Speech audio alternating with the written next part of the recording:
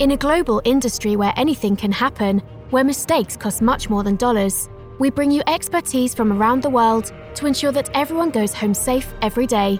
The internationally acclaimed Oil and Gas HSE podcast starts now with your host, Russell Stewart.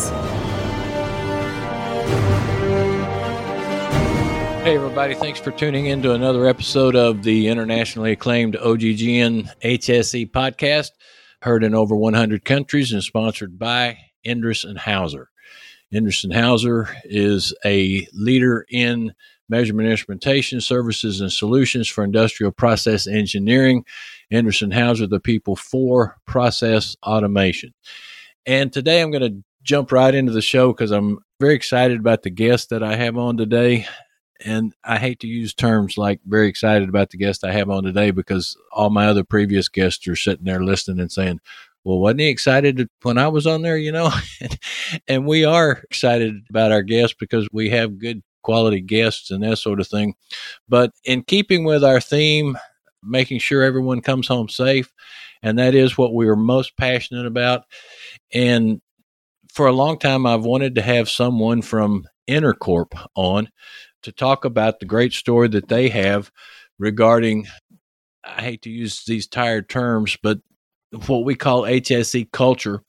And EnerCorp has a great reputation for that. And so I didn't have any contacts to talk to them about it. And fortunately, Mark LaCour, who of course is the head of OGGN and does the flagship podcast Oil and Gas This Week, he's friends with Mark Freeman, the president of EnerCorp. He introduced me to Mark, and in turn, Mark introduced me to Gareth Young. That's who we have on the program today. Gareth, thanks for coming on. Absolutely. So, Gareth, you are now the Senior Vice President of U.S. Operations for EnerCorp, but specifically, before actually you got that promotion, I guess, you were the HSE lead for EnerCorp. Is that correct? That's correct. Yep. I actually started with EnerCorp just a few months after it was founded, before we did our first job. They brought me in as the director of HSEQ to kind of build out the program here. So EnerCorp, you say when they first got started. Now, how long ago was this? It was initially founded July of 2013. I believe our first job was October of 2013. Well, we were booming in 2013, but fast forward about 12 to 18 months after that, boy, things took a definite turn in the opposite direction, didn't it? It absolutely did. It was a very scary time there, especially for a fledgling company. And so you guys were able to weather the storm, huh? We were, yeah. We weathered the storm through just some very solid management from our upper management team, and then just the finding a kind of a niche market to grab a hold of. And our president, CEO, is James Pung. He found a really great solution to a problem that was in oil and gas, and through some technology really attacked it. It was what drove us through the downturn and turned us into the company we are today. Well, that's great. And since we do have an international audience, you guys are actually, your headquarters is actually in Houston, right? That's correct. That's where I'm talking to you from right now. Yes, sir. Sitting in my office. So, Gareth, tell us a little bit about yourself and how you got into this line of HSE.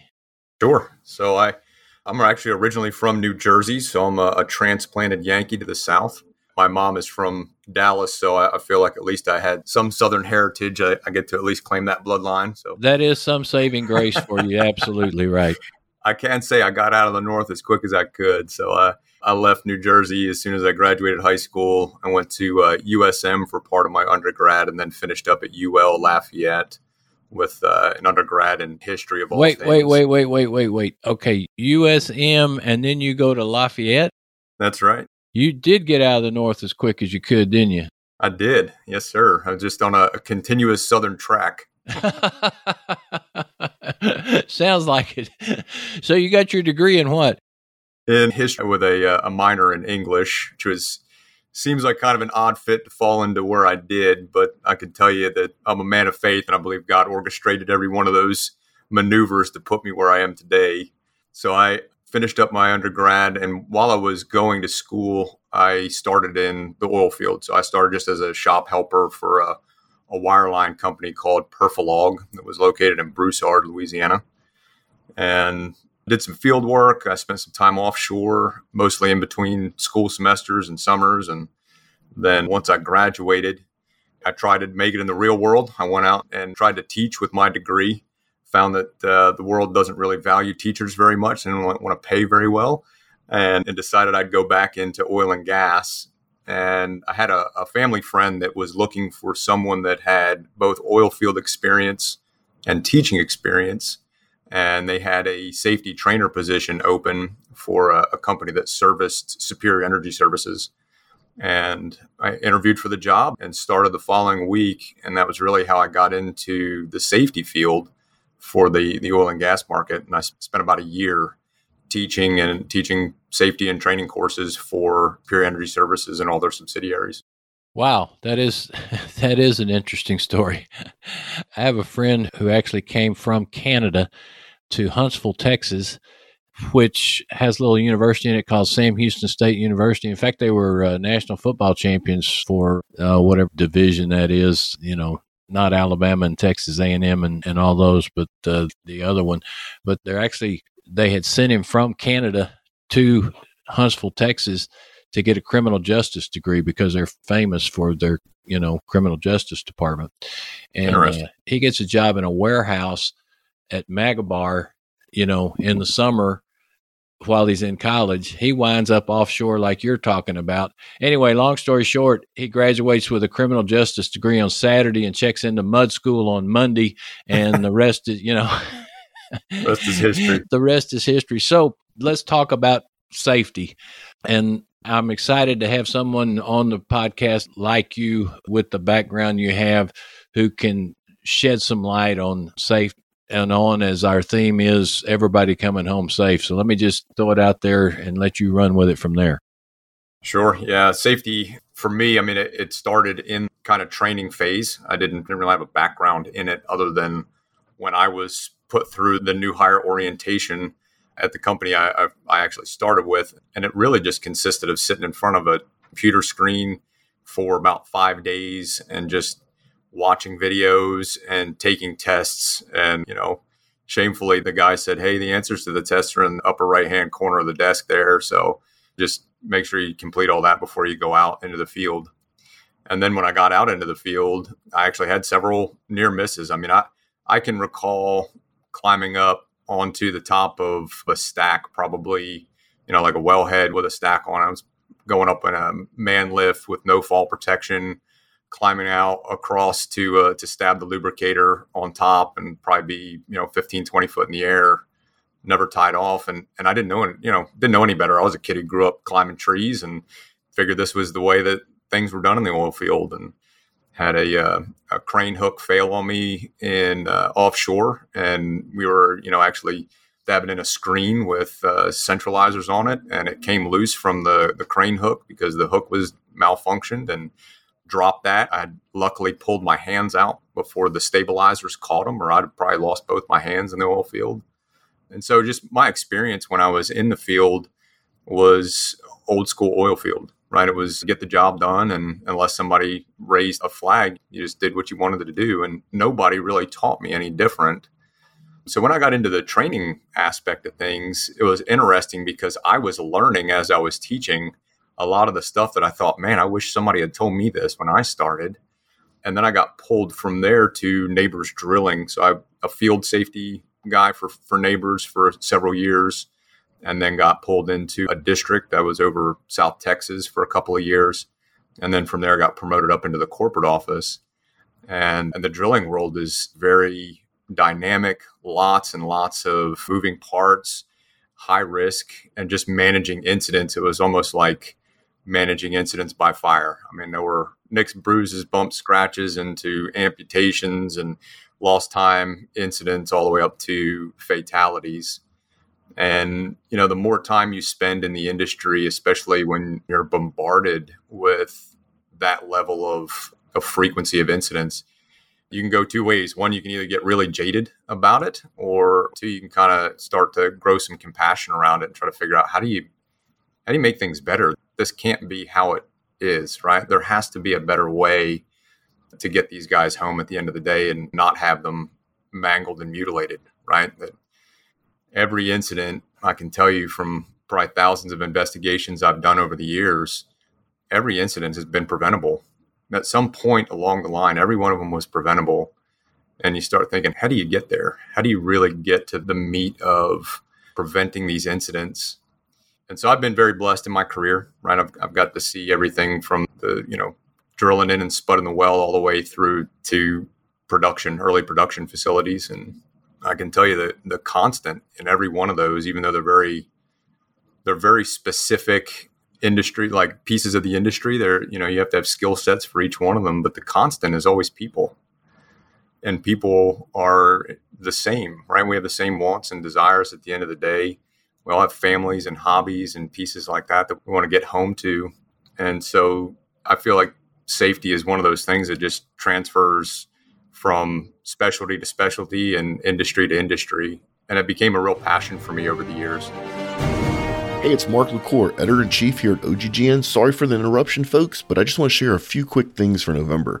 First, our industrial mixers here in Houston, November 17th. It's usually the last Thursday of each month, but because of the holidays, we're having to move stuff around. We're also launching a new live stream, OGGN Unscripted, on November 16th. We'll be at the Rockwell Automation Fair November 10th through 11th. You can come free. We'll have a live podcast there. We'll be hosting some panels. And then we'll also be at the 23rd World Petroleum Congress 5th through 9th, once again with live podcast and hosting a couple of panels.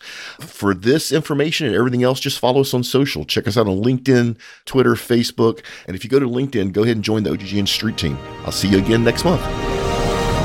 Well, I agree with you 100% about that last point about, it transcends industry to industry. But since you mentioned, and talked about oil field culture, and you use the expression, everything went along on the rig, for example, unless someone raised a flag. And the only kind of flag that were raised for a long, long time was an incident. Something bad happened. And I noticed you used the phrase, you're just going around, you were putting out fires all the time.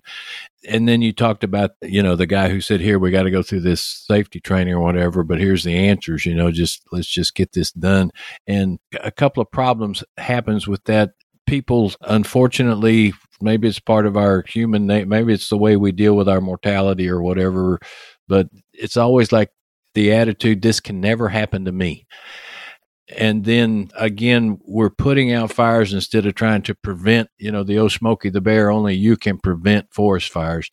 So I was interested in what you said about why you can either become jaded about it and kind of throw up your hands and, just accept kinds of things are going to happen.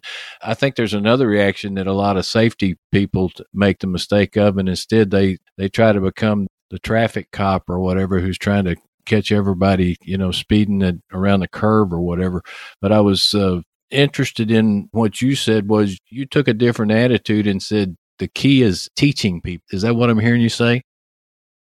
Absolutely. I mean, that was kind of the neat part of my career is when I was approached by EnerCorp to kind of build out a program. I'd always been part of programs before, and I've definitely had influence in different regions of where I was, but I've never had the opportunity to build something from the ground up. And getting to kind of start at the ground and say, okay, well, what do we really want to accomplish here from an HSE culture standpoint? And then how do we even achieve that, right? Without it being a bunch of safety cops, without it being strictly about compliance. Like, how do we build something to where people want to work here and that our safety culture is actually an added value to our company and something that attracts talent and doesn't it's not something people just tolerate and put up with. Wow, that's where you started from, because that's a tremendous point. Yeah, it was challenging, 100%. So, I mean, in a startup phase, you've got a bunch of talented people that have come from all different companies, and you're really trying to learn one another, and you're trying to build a new program and establish a culture. And so the founding year was very challenging for us, just trying to figure out, who we are and how do we make all those systems work. Like, to know what you want to accomplish, but then how to get there are two very different things. And some of it's just trial and error. So tell us about some of that. Absolutely. So, building out a program from scratch was challenging in the fact that you had to build out policies and procedures. You had to have those things in order to function properly and then just go to work for companies. And I'll give you an example. So, short service employees is a big deal for every company, right? It's always a challenge when you're bringing new people into your company, and how do you manage that well to ensure they adapt to your culture? How do you make sure, a lot of it is customer driven as well. They want to know that you have a program, follow it. But when you start up, everybody in your company is an SSE. So you don't go to work with a bunch of what we call the pumpkin patch, which are just orange hard hats with SSE written on them. It throws up a lot of red flag. And so we didn't want to be unethical in the way that we approached it. We didn't want to just put people in white hard hats and just hope that the customers didn't ask. So we developed something called the pre-qualified SSE, the PQSSE. And in order for someone to be pre-qualified, we had to establish competencies. Okay, so what should a level 1 operator or a level 2 operator look like? And build out actual competencies of what those look like. And then we had to interview people and make them walk around and show us things and talk to us and say, okay, you've got more than a year of experience in what we're hiring you for, and you have passed these competency checks that we would normally put on a brand new SSE. And at that point, we would give them a white hard hat, but they would get an orange orientation sticker so that they were still qualified as an SSE, but they're a experienced SSE. Now they're just learning our culture. They're not actually learning their job. And that was kind of how we managed that piece on the forefront. And it's something that stuck with us to this day. I mean, we're now 8 years old, and we still utilize that to bring in qualified personnel and make sure we still keep an eye on them and we know who they are, and they have to still complete 3 to 6 months of SSE status, but they're in an experienced level SSE versus someone who's just, this is their first oil field job, right? Very different. Yeah, extremely different. But in doing this, you've created an environment that is, if you bring me on, I want to go through this process. I want to learn more. Is that correct? Yeah, and I think it establishes day one what is important to us as a company. So we don't sit people in front of a computer and tell them, good luck and here's the answers. I never wanted that to be anybody's experience, because what that told me was, we don't really care about safety. We're checking a box, go to work and try not to get hurt. And we want to establish day one, hey, look, this is a big deal to us.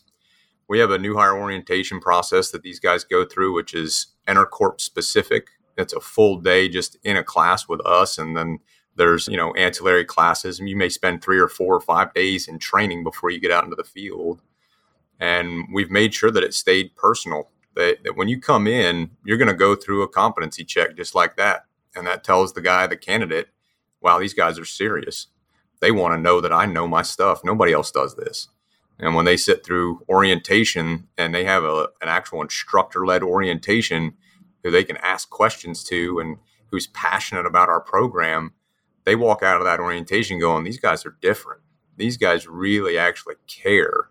And it sets the tone for who we are as a company on day one. And that's really part of our process. That's part of our HSE vision, is establishing expectations day one. Yeah, so you not only let them know it's a big deal to us, but you motivate them to understand that it's a big deal to you also, and it's a big deal to your family. 100%. 100%. The whole process is driven to really build around the why of safety. There you go. And that's the key. And I don't think, we're definitely not the first to discover it. It's one of those deals where you've got to get people to want to do the right thing, not have to do the right thing. Exactly. And if you can translate that over, if you can grab a hold of the hearts and minds of people and really get them to understand why we do what we do, then they're going to do it when you're not there, as opposed to, I have to do it and I'm only going to do it when somebody's watching me. You know what, folks? What you just heard right there in the last 30 seconds was worth the price of admission today. And that works not just in, specifically talking about a safety environment, but as I often say, HSE is a specialty, and maybe HSE is a specialty podcast, but in one sense it's not, because everybody's a part of and involved in HSE. And so what you just heard there, whether you're talking about trying to establish a safety culture, or whether you're the HR manager, or you're the manager of all the administrative, whatever position you're in, that's what you have to do, is you have to create that environment where people are doing the right thing when somebody's not looking over their shoulder. Yeah. And it's one of the core values of our company. So we built our company around 4 core values, which is integrity, work ethic, teamwork, and caring. Integrity is just that, right? It's doing the right thing when nobody's watching. And we built that. So I'll try to summarize a few things pretty quickly because I know we've been on here for a bit, but all of this kind of birthed our frontline leadership class, which is, I think, one of the things that really drives our HSE culture forward on a consistent basis. It's about 3/4 safety culture topics, and it's about 1/4 HR topics, but it's a full day focused with frontline leaders. And we really tried to take them through our 4 core values and how those things integrate into safety culture. How does integrity play on safety culture? How does work ethic? How does teamwork? How does caring? And we really, in that course, we teach them the psychology of choices. Why do people do what they do? And it generally boils down to 2 things. It's either don't know or don't care. And don't know is easy, right? You can teach that, right? 100%. Right. But it's the don't care that's the kind of tricky part.